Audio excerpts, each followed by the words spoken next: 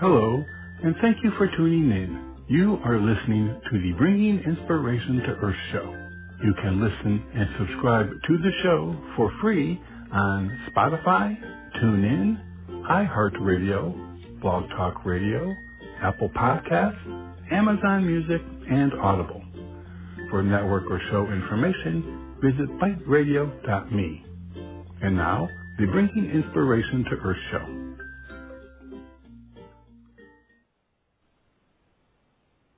Okay, everyone. Thank you for joining us for today's edition of the Bringing Inspiration to Earth show. Today, my special guest is Julie Lythcott-Haims, and we'll be talking about her new book, Your Turn, How to Be an Adult. What does it mean to be an adult? In the 20th century, psychologists came up with 5 markers of adulthood. Finish your education, get a job, leave home, marry, and have children. Since then, every generation has been held to those same markers. Yet, so much has changed about the world and living in it since that sequence was formulated. All of those markers are choices, and they're all valid, but any one person's choices along those lines do not make them more or less an adult. Being an adult, it turns out, is not about any particular checklist. It is instead a process, one that you can get progressively better at over time, becoming more comfortable with uncertainty and gaining the know-how to keep going. Julie Lythcott-Haims believes in humans and is deeply interested in what gets in our way. Her work encompasses writing, speaking, teaching, mentoring, and activism. Julie holds degrees from Stanford, Harvard Law, and the California College of the Arts. For more information, you can visit Julie's website, which is julielythcotthaims.com, and that's Julielythcotthaims.com, or you can just go to Amazon and type in Your Turn and Julie, and it'll come right up there for you to be able to reference that. So, Julie, thank you for joining me today. Robert, thanks so much for having me. I'm really excited to be with you. It's my pleasure, and I have to admit, when I was reading your book, you cut to the chase. you call it like it is, and you don't hold back, and I just think that's great. So, I'm so glad. That's my personality for sure. But I also think, look, this isn't a storybook life we're talking about. It's the real life of the reader. I have a lot of empathy and compassion for each one of us in the struggles we face, insecurities, the doubts. So I kind of felt like cutting to the chase and it's a little bit of blunt talk was kind of the right way to go with the voice of the book. It was very much, and I enjoyed it. It's just, sometimes authors try and coat things, and put things in the best possible way. But the one thing I found about that though is that the reader can sense that it's not authentic, and I think that's important when you're talking about becoming an adult. So let's start. As I mentioned in the introduction, there was that the idea of what an adult was, was based on markers, decades ago. So can you tell us, how that those particular characteristics, how they've changed over the years, and has the idea of adult changed over the years? Yes, certainly. So you mentioned them, but I'll just briefly rattle them off. The 5 markers of adulthood traditionally are finish school, get a job, leave home, marry, and have kids. And I don't know about you, but when I hear that, I sort of picture the 1950s. Things have changed so much. We are no longer requiring humans to do these 5 things in that order to be valid adults.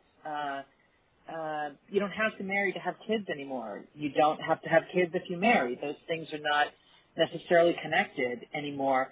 Do you have to leave home? Can you leave home? It may be infeasible in terms of your economic situation to leave your parents' home, particularly if you've grown up in a very expensive part of the world, as is the case where I live here in Silicon Valley. It's not as much about leaving home necessarily as are you behaving as an adult wherever you live. Maybe you're in your 20s and still living with your folks. Hopefully you're contributing with your sweat equity, with your dollars, with your attitude. Hopefully you're behaving as a co-equal adult, even though you're still living with your parents. And also finish school. Man, is that an outdated concept. For Gen Z, likely to live to 100, why finish school at 18 or 22? We ought to be going back to school to retool for lifelong education, to just develop further. You know, there's no longer the sense that school is something you're done with fairly young in your life. I think the one thing that does hold, Robert, is get a job. Everybody does need to figure out how to support themselves, but there's so much more flexibility. You know, my grandparents had one employer their entire lives. Today's young adults are likely to have many, many different, not just employers, but careers, because everything is changing so quickly. They need to be more nimble. It's not about find that job and stay in it from 22 to 65, then retire with a pension. Those days are gone. They have to be much more attuned to developing the skills and habits to progress in their careers, but looking around and thinking, okay, what's the next right place for me without, you know, the presumption that, hey, this employer and I are going to commit to each other for 60 years. Those days are gone. Oh, yeah, very much so. And the idea of getting a job has changed too. I mean, the idea of gaming, being a professional gamer, you know, that can earn you lots of money. I mean, that, you know, this just drives me crazy. But it just goes to point out that, you know, even the definition of what a job is has changed. Yeah, gamers can make really good money, and it's an entirely new field, and it might drive you crazy because it doesn't seem, I don't know, serious, but, you know, I'm remembering now the movie The Graduate with Dustin Hoffman, and the joke in that movie, now we look back, it's like plastics. Everybody was telling young people to go into plastics because that was, you know, the new industry in the 1960s, and you know, it was what everybody was saying was right, and yet now we can see, like, wow, plastics, okay, highly problematic in some ways. You know, we have an imperfect set of information about the right industry, and so I'm less concerned about does this make any sense to me as a 54-year-old. You know, my nephew is designing video games in the United Kingdom, and he's really good at it, and I might not understand it, but it earns him a living, and there are a lot of consumers for that product, so who am I to say that's not a legitimate pursuit? Oh, exactly. Now, one of the things you've worked with kids, correct? In your background as a teacher. College students. I was the dean of freshmen at Stanford University. Yeah. Okay. Now, I understand you've encountered hundreds of the 20-somethings and the 30-somethings. And in your book, you indicated that a lot of those folks feel that they're just playing the part of an adult, yet struggling with anxiety and stress and general unease. So can you tell us a little bit about that mind frame of the idea of just playing an adult, you know, and not really feeling or being an adult? The first thing I would say to a young person who says, I just feel like I'm playing the part, I would say that's exactly what adulting feels like in the early decades of it, because we have this impression that to be an adult is to know how to do everything, know how to solve every problem, know how to handle every situation. But the more we encounter those circumstances and we realize there is no playbook, it's on me to try to figure it out, try to devise a solution, bounce back if I kind of got knocked down.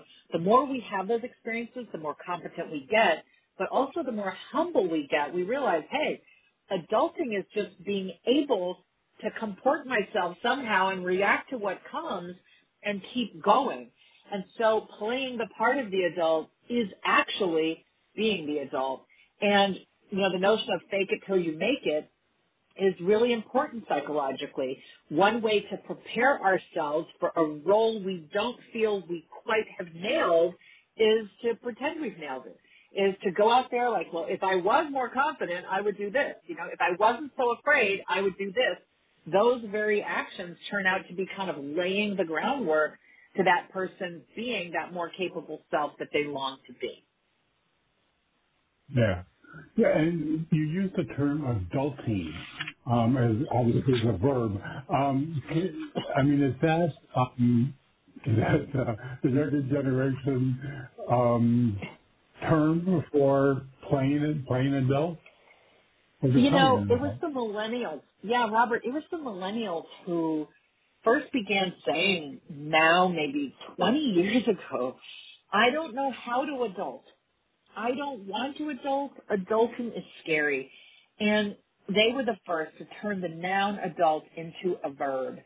And it caused a bit of a ruffle. They were called snowflakes or teacups or orchids, too fragile, not strong.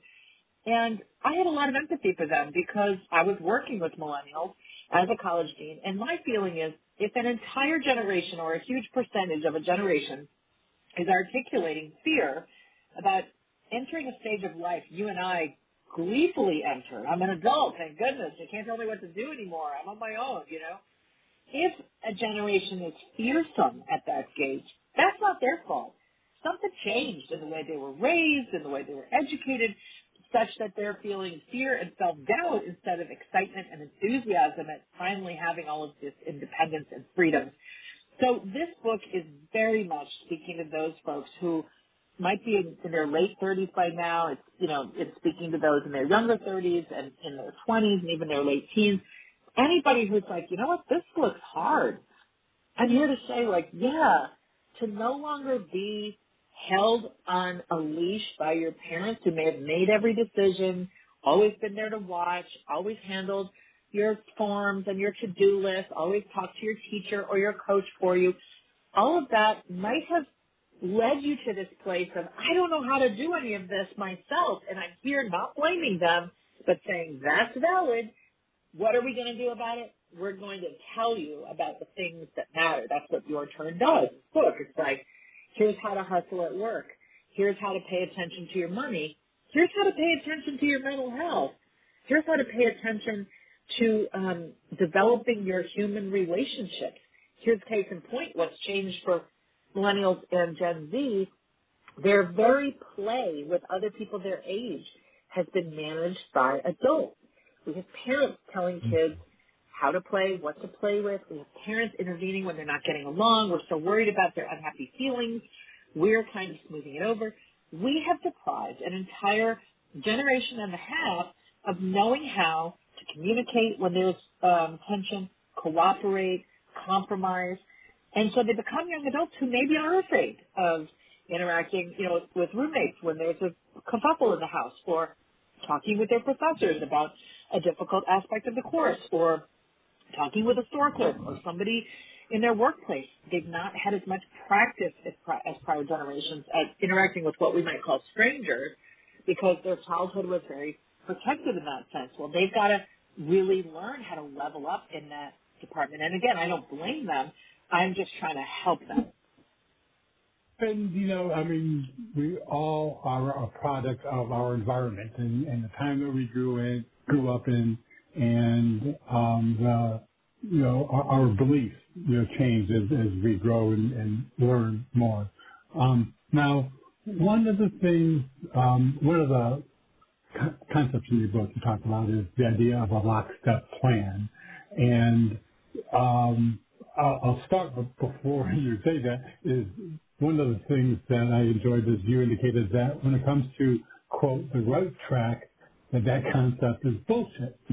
So tell us about, the idea of, the idea of the right track being a bunch of crap, and then the lockstep plan, and kind of how do they interplay with each other?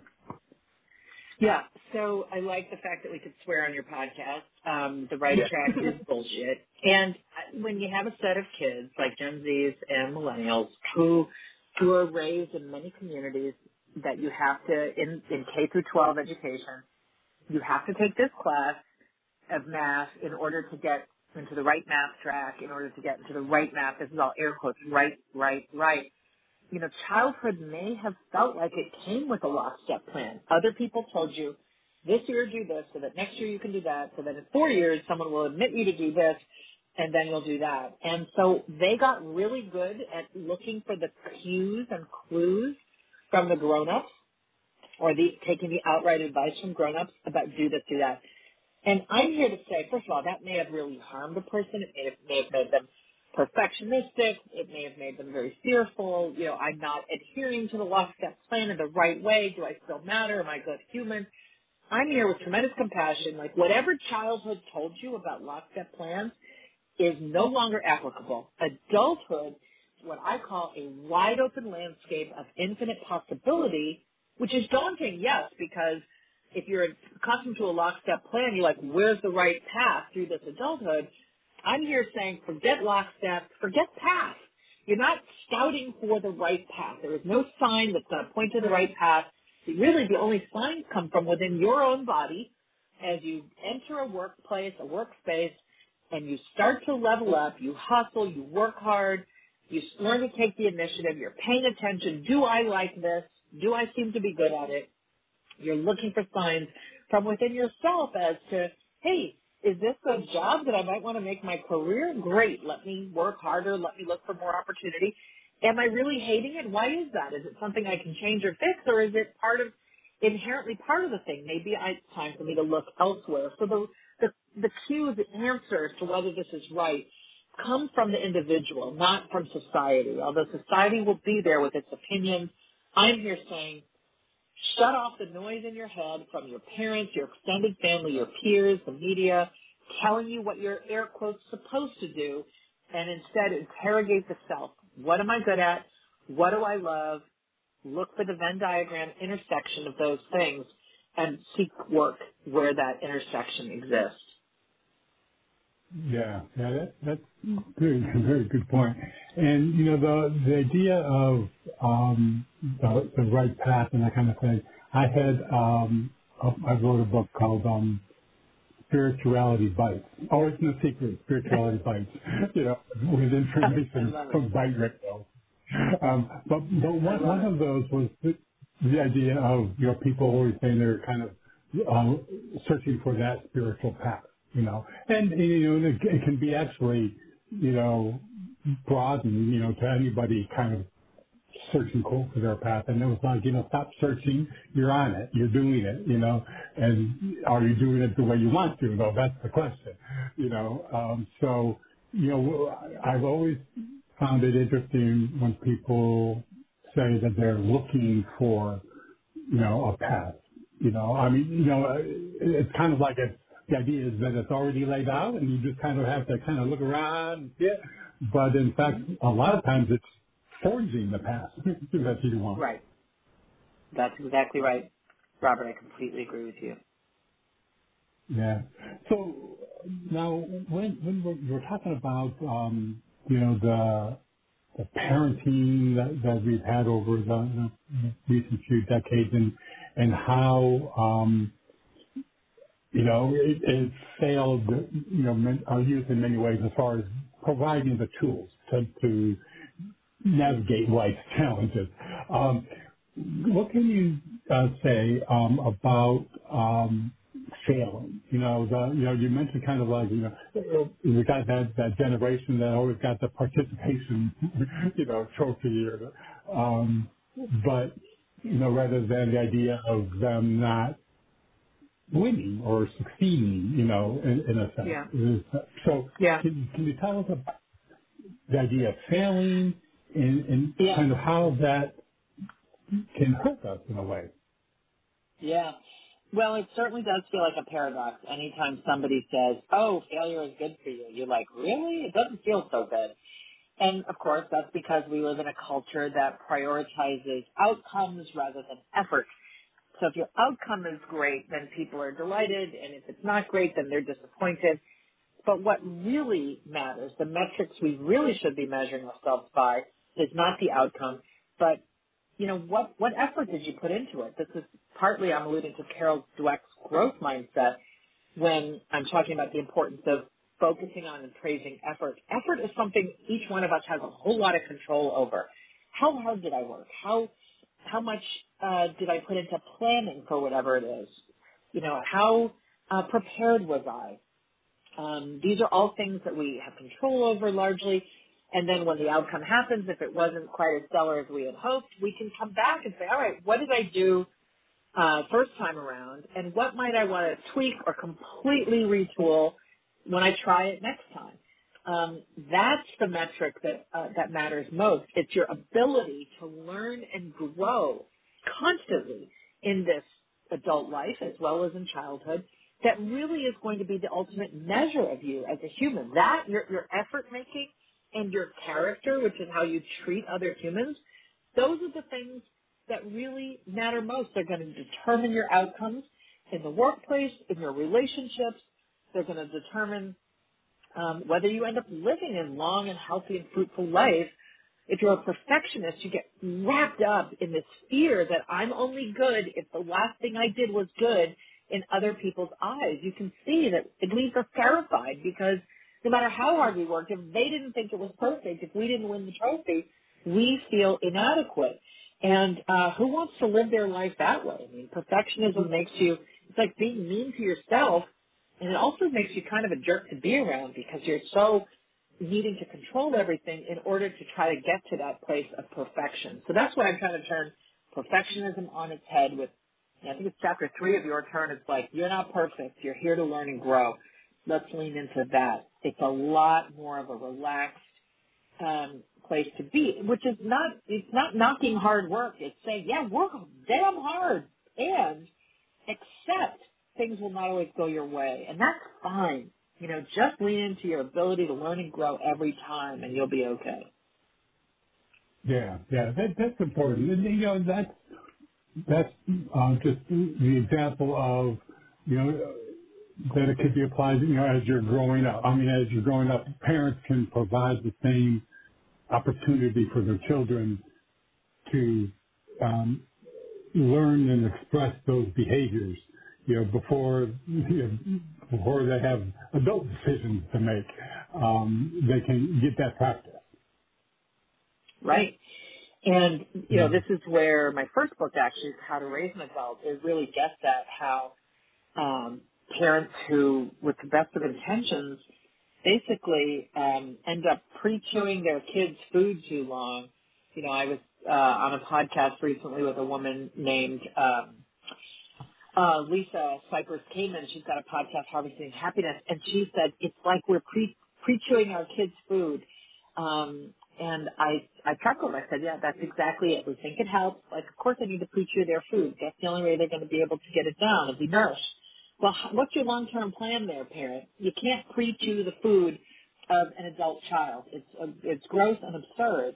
And so we've got to let them learn to chew their own food and be there off to the side to make sure they don't choke, when they're young and they don't quite know how to cut the food into the right bite-sized chunks. All of these skills have to be taught through patience and through trial and error.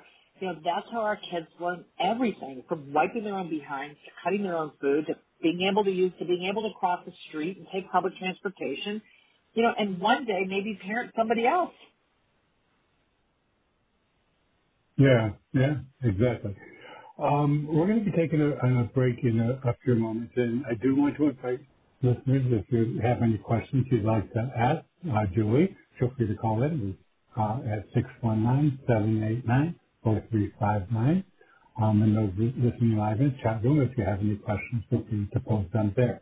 One of the things that kids in today's environment, with a lot of dangerous folks out there, and their ability to connect online with dubious characters. We have that stranger danger alert that we give kids. Now, tell us your perspective of that.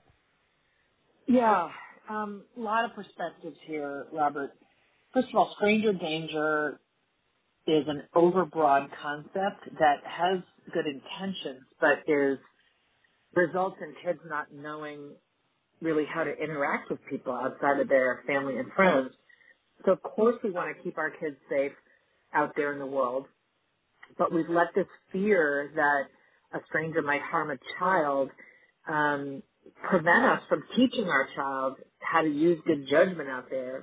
A better rule would be, learn which strangers are dangerous, as opposed to the implication that all strangers are dangerous. So, because kids leave our homes and then their entire world is full of strangers. Look, online is a different landscape. We've got to have a very loving, open manner of communicating with our kids. We've got to be developing both unconditional love in the home, that's got to be there, and trust. These are probably the two most important foundational elements we need to have in the home. If our kids know they're loved unconditionally, and if we've developed trust both ways, then we can say to them, I want you to be careful online. I don't want you to be interacting with somebody you don't know. The minute anybody's asking to meet you or asking you to do things that might make you uncomfortable, please come to me, consult with me, right? It's communication and trust that allows the kids the room to explore things, but then come to parents and say, hey, this is giving me a weird vibe, rather than to be afraid of how we might react, or to be trying to rebel against us because, they don't feel trusted by us. So these are the habits we can create at home that make it more likely that if and when a child does encounter something dangerous in the form of a stranger online, that we're more likely to know about it, they're more likely to talk with us about it. Yeah. Yeah, very much. Well, we're going to go ahead and take that quick break, Julie. And then when we return, I want to talk about sending and what sending is, okay? Yes, sir. Okay, everyone, stay tuned. We'll be right back after this very brief break. Hello, this is Robert Sharp. I want to thank you for joining us, and I hope that you are enjoying today's show. Just a reminder that we have a wealth of information and resources available on our website, biteradio.me. There is a calendar of upcoming shows, along with an archive link that will give you access to more than 1,600 shows that we have had during the past 12 years. Also on the site is a link to the products and services we provide: books, nature photography, calendars, and 5x7 photo greeting cards. Our show is a free podcast on Blog Talk Radio, iHeartRadio, Spotify, Apple Podcasts, and TuneIn. And you can subscribe for free on any of those platforms by using the links on our website homepage. We are on social media platforms, Facebook, Twitter, and LinkedIn, etc. And we also have buttons to those platforms on the top of our homepage. Our website, biteradio.me, has much for you to explore and enjoy. I also very much appreciate you supporting our guests, and especially today's guest. And now, back to the show. Okay, everyone. Thank you for staying with us again. Today, my special guest is Julie Lythcott-Haims, and we're talking about her new book, Your Turn, How to Be an Adult. Again, you can find out more about this book and all of the other services that Julie has to offer by visiting her website, which is www.julielythcotthaims.com. And that's Julie, LYTHCOTTHAIMS.com. Okay, with that, we're back, Julie. Yeah, I'm back. I'm here. I'm excited. Good, great. Now, I just want to mention that you, at the back of your book, you have what's called a study guide. So I would like for you to tell the listeners about that, because I mean it makes your book more than a book. They can apply what they've learned. I really appreciate it. Look, Robert, I told you that I was a college dean once upon a time, where I would sit in my office and or go out across campus and meet with students. And this book is me trying to take the kindness and compassion, the good questions that I might have for students or young people more broadly, and what I might be able to do in person. I try to put that in a book, which of course is challenging. And the study guide is one way I've tried to achieve that. So in the hardcovers at the back of the book, we learned, though, when we put together the paperback, like, hey, let's put those study guide questions at the end of each chapter. So every chapter now concludes with 4 concrete questions. And I'll give you just a couple examples. The chapter on perfectionism, you and I were just talking about that. It's called Chapter 3, You're Not Perfect, You're Here to Learn and Grow. Question 1, what is my relationship with perfectionism? What do I feel the need to prove to others? What am I afraid of? What do I feel the need to control? Question 2, how do I feel when life's beautiful F words, failing, falling, faltering, feedback, floundering, fumbling, happen to me? Number 3, when have I taken a learner's mentality and readily focused on my growth? How did it feel? Point to a lesson learned or a strength gained after messing something up. So those are just some examples. I'm inviting the reader to be very introspective, to take what they've read and really ingest it into their mind and their spirit and their heart and really do the work. That's how they're really going to learn something from this book, not by just reading something I said, but by actually pondering it within themselves, and that's what the study guide is meant to prompt. Yeah, that's great. Yeah, because the readers, someone who is drawn to the book, is going to be naturally inclined to wonder about, how can I be an adult or be a better adult, and so they're going to be open to that. So and I'm the kind who I like to apply what I've read. But sometimes it's hard for me to be able to translate, like, what would that look like in my life? So your questions at the end of each chapter are perfect because those are the spark, of thought that maybe, someone would take, their own way, but at least it would give them a point to start from. So that's great. Yeah, I'm glad it resonated with you. If I may just say, I really think it's a feature of the book, and I'm glad you hit upon it. The final set of questions in Chapter 13, which is called Above All Else, Keep Going, which is a major theme of the book, just get back up and keep going. The first question there is, you've learned a lot about yourself while reading this book. Ask yourself, with whom do I feel safe talking about this stuff? With whom am I afraid to discuss this stuff, and why?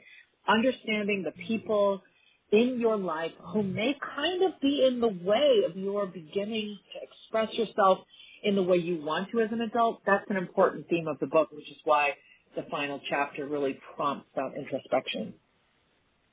Yeah, it's interesting. I have live in a neighborhood and have a new friend who's 32, and he today, mentioned to me that he had this interaction with someone and made him feel really crappy, and just went on and on about how this friend had done him wrong and he had helped her many times. So. And he just wanted to, he said, curl up and cry. Go to bed and curl up and cry. I'm like, dude, that's gonna happen, but to me it was a perfect example of what you talked about, a lot of 20, 30-something-year-olds not really having the skills to be able to cope with them. And to me, that's I know if it's his first time that it's happened, that it can be heartbreaking, but it won't be the last, and Amen. curling up and crying isn't no effect dealing with that. Well, it's important. It's an important part of, like, when we get hurt or, we feel really badly at the hands of other people, there's a place for curl up and cry. And then we got to kind of move on. And I love the fact that your 32-year-old friend has you in his life. And if I may offer for any listener who could relate, I would say curling up and crying is a valid initial response, yes. And do you want to talk more about your feelings? I'm here. Do you want to talk more about it? And then I would say, are you open to feedback or suggestions? Because I have some thoughts. They may say no. Fine. Leave it at empathizing with the feelings. If they say yes, that's where you can say, you know, everybody is complicated, and it's really helpful to try to understand where was she coming from. You know where you were coming from and what you wanted. Maybe she's coming from a completely different place, and it's valid to ask her, like, hey, I didn't mean to upset you, but it's clear that I did. Can we talk? Robert, you're actually pointing to something I write about. In Chapter 7, Start Talking to Strangers, because humans are key to your survival. In the end of each chapter, as you know, I profile the stories of humans who are walking this adult life and making mistakes and screwing up and learning from it.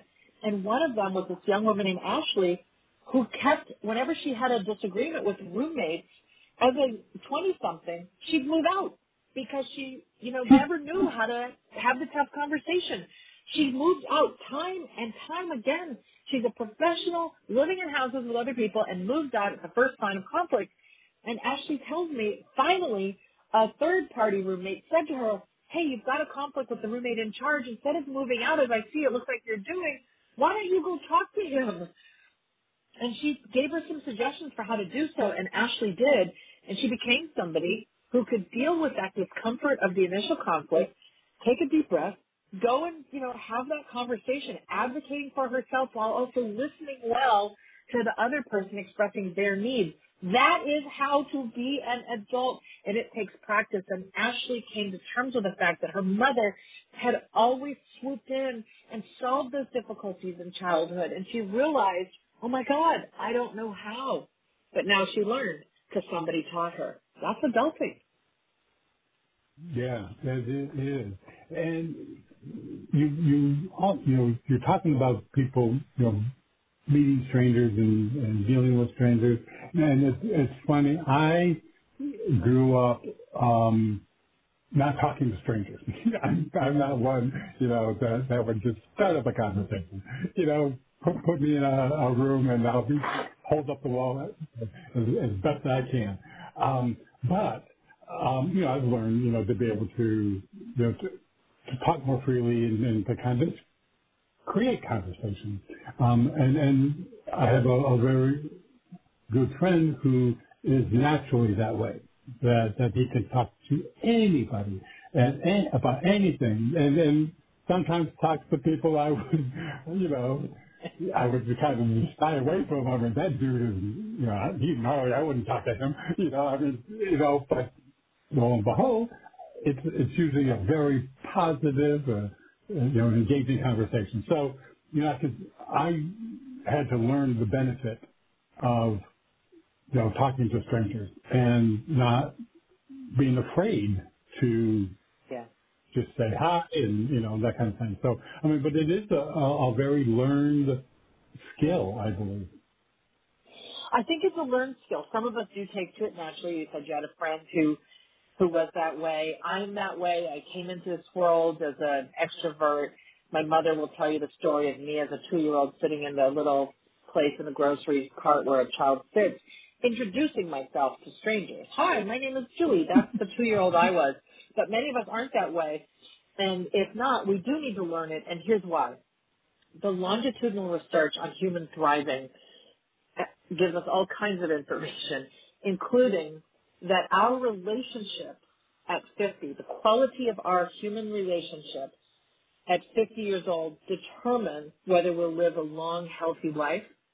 More so, they're more predictive of, you know, good relationships are more predictive of a long, healthy life than our cholesterol level being in a good place at 50 years of age. So this is sort of, human relationships are medicinal. We need these interactions.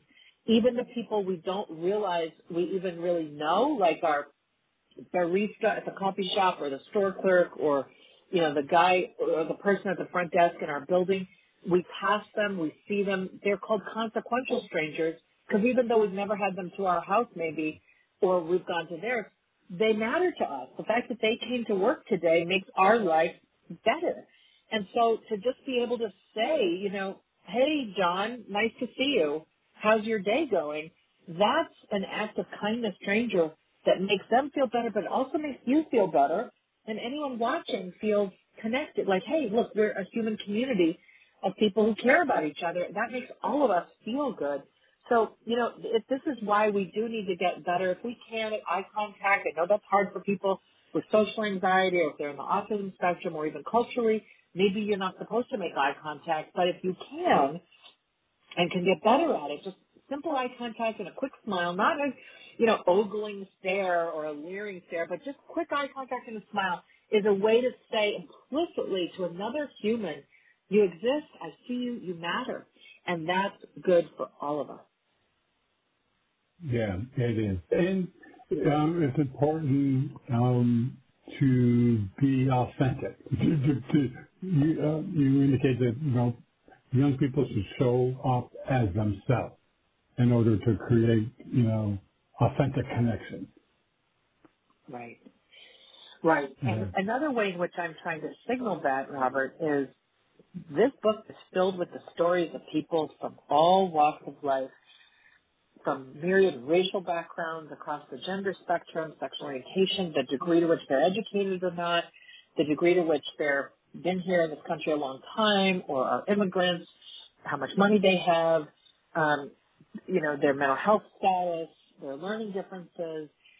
I put the stories of so many people quite different from me into this book because I was literally trying to imagine every reader, and I didn't want a single reader to feel like, oh, this book isn't for me. This book is about, well, she doesn't care about me. I do care about all of us. And that's why I chose to put the stories of many, many other people in this book to show these different walks of life. But you know what? They all have stuff in common. Everybody wants to feel good about their work. Everybody wants to be treated with dignity and kindness. Everybody wants to be able to make their way through their day, through their life, and to feel good about that life. We're all yearning for that. So it's a book that shows the myriad differences, respects each individual, while showing at the same time, look how much we have in common. And frankly, in this American moment that is so troubled, as a Black and biracial person, myself, I have been on the side of difference. I have been otherized. I have been mistreated based on what people think of people who look like me. And this is me with deep empathy for all of us saying, come on, if we listen to each other's stories a little bit more thoughtfully, we'll discover that difference is beautiful and we have so much in common. Yeah, very, very much so. So now, what is your opinion of the younger people finding their voice? In one sense, I think, I look at today's environment and I think young people are just so, there's so much information available to them at the fingertips that trying to find their own unique place in that can be daunting. But what is your feeling about how young people can find their voice amongst all of the noise, that is, available to them? Well, Robert, at the top of the show, you used a really important word, which was authentic. And that would be my answer here. Authentic voices cut through the noise. People are looking for authenticity. They value authenticity. They don't want to see your perfect life. They want to understand when you've struggled or when you've really had a hard question you've grappled with or you've had a regret. They want to see in you your own humanity because it makes the reader, the viewer, the follower feel less alone because we're all imperfect. And so I'm thinking instantly of three young people I admire. David Hogg and Emma Gonzalez out of the March for Your Lives movement. They were survivors of the Parkland school shooting, and man, has their voice just shot onto the scene because they refused to tell anything but the truth of it. But also Greta Thunberg who is a 16, 17-year-old who's taking on climate change. People are like, what does she know? She's just a kid. I tell you what, she and every other kid who's currently a teenager knows, this climate is in peril, this globe is in peril, and they're the ones who are supposed to live to 100 on a planet that we've messed up, right? So their clarity around what matters to them and their ability to wield technology for their benefit, to disrupt things, to show up at things, to to get the word out. Frankly, I think young people are finding their voice, and they have a lot of motivation to make their voices heard, because there's a lot that's broken and wrong right now. And I'm not saying these are the worst of times, but these are tough times across many different measures. And young people see it, and they're tired of the complacency of older generations. They're tired of people who've had, 60 years to solve these problems and haven't managed to. They're like, hey, we're smart. We have good ideas. We're hardworking. Let us be part of this. And Gen Z is large, and they're going to be so impactful on our American society. And, I'm just trying to help them develop that confidence in who they are, and in figuring out the work that's right for them, and in learning how to be in relationship with other humans, develop a good character.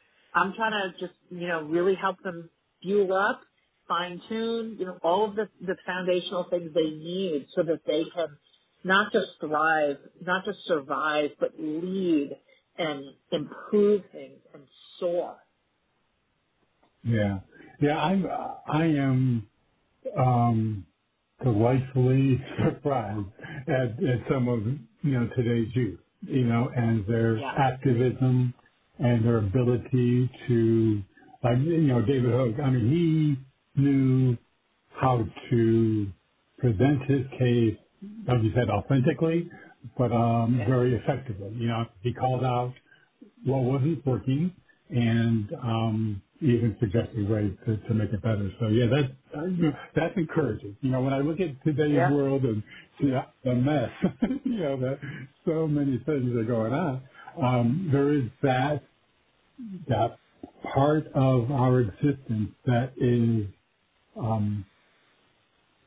encouraging, for us to be able to, look what is coming up. Now, one of the things that we have, let me go back. You mentioned character just a couple of seconds ago. So what is the connection between adults and character? Well, humans are a social species. Like everyone in the primate group of animals, we are very social. We depend upon each other for our own well-being, and we're also very motivated to help others in our human community. And so we have to get good at interacting with others if we're to get our own needs met and if we're to be able to assist others. And character is the measure of how you are with humans. Character, Robert, is what they say about you when you're not in the room. Character is what they talk about in your eulogy. Like he was the richest man in the world, but a jerk. Like, right? That they're talking about your character. Whereas I always felt seen around them. I always felt at ease. I felt loved. I felt cared about. It was just easy to be myself around that person, right? That's who we want to be. We want to be humans others feel drawn to, right? Because then we've got humans who we can have dinner with, but also who might jump on our bandwagon if we've decided, you know what, I really want to go solve this problem over here and I need helpers. If they feel safe and seen around you, they're going to say, count me in. How can I help? And that's what we need. So, good character, developing character requires a willingness to be humble about ourselves, not perfectionistic, but humble. Like, what can I work on? I know, for example, as an extrovert, as I've already shared I am, and as obvious to every listener, I, in conversation, need to make sure I'm making room for introverts. I need to let the silences emerge so that I'm not dominating and crowding out the introverts who need moments of silence, because those are the only open doors that will invite an introvert in. Silence. So that's an example of a character issue I'm working on. Am I mindfully, thoughtfully aware that other people are here at this dinner or in this backyard conversation or in this meeting? And am I making room for others, or just so enamored of my own voice I can't shut up? So let me shut up now. Yeah. Well, as an introvert, believe it or not, as an introvert, I always appreciated silence, in the sense that it gave me an opportunity to pipe up. I don't like interrupting people, and if there's a conversation flowing, I usually would, sit back and listen, to what goes on, and then just, add comment if I needed to. But what I'm saying is, I think that's a wonderful self-awareness for an extrovert to be able to make sure to allow that little bit of silence for the introverts. So, Good. well, we're down toward the end of the show here, Julie. So, what can you say? I mean, right now there is for some younger folks, there's an avoidance of the idea of being an adult. What would you say to those who maybe are a little reticent, to take hold of that as part of being, the idea of being happy to be an adult? I would say this. I would say, look, it is a little daunting and scary to fend for yourself. That's the basic tenet of adulting, fending, which is you look after your own body, your own belongings, your own business, your own deadlines. It's the basics. It's waking up every day and knowing, absent significant disability, knowing, hey, it's on me to kind of get myself going. It is a little scary and daunting at first, but you'll get better at it. And what awaits you is the deliciousness that we feel when we know, hey, I'm in charge of myself. I can figure stuff out. I can make it happen. If things go wrong, I'll be okay. The opposite of adulting is childhood, where you're sort of looked after and cared for by others, which feels wonderfully soft and good and loving. But it is a place of psychological malaise, because we need to know we are capable of doing for ourselves as a matter of our psychological wealth. So to be constantly in this childlike state of being looked after as a 20-something is to lead a life more likely to be filled with anxiety or depression, because you're lacking the evidence that, no, you are capable. You want that evidence. As Kelly Corrigan says, there's no greater buzz than solving your own problems. We want you to feel that buzz. It is delicious to be an adult. Come on in. Yes, you can. We're rooting for you. That's my message. There you go. And they've got the tools in your book to be able to start putting that action.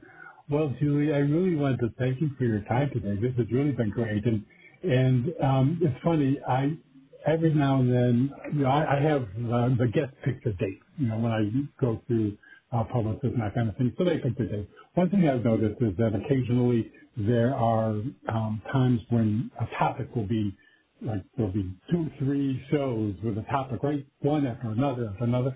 And this particular one, we have just how to be an adult, and then I have another one on conscious parenting the next show. So it's interesting because it seems to me that, there might be something in the air where the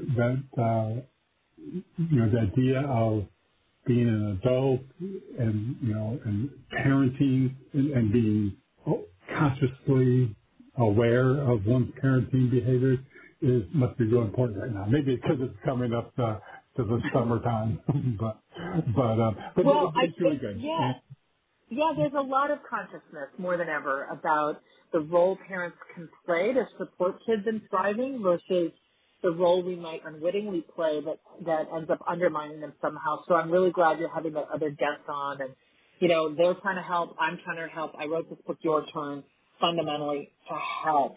That's what I'm about, and I'm really grateful to you for the time on this show and to all your listeners who spent their time with us today.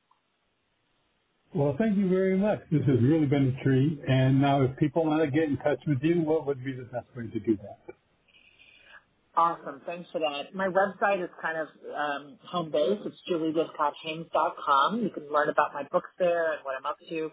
I'm on social media everywhere at Lythcott-Haims. That's my first initial last name. And I've got an online blogging space that you can subscribe to for free.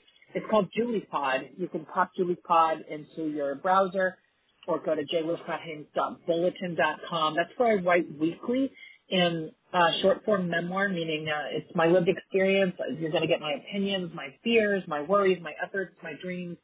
I'm trying to create a space and invite people to comment there so we can be in dialogue with each other about, this mucky, beautiful human existence of ours.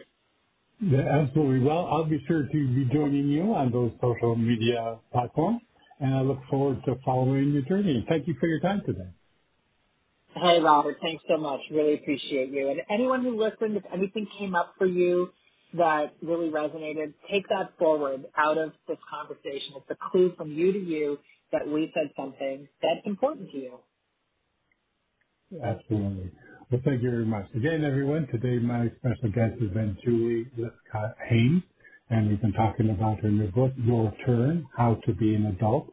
And as she mentioned, you can find out more about that as well as her other activities, the pod, Julie's pod, and also her other books by visiting her website, which is julielythcott-haims.com. And that's, again, Julielythcott-Haims.com.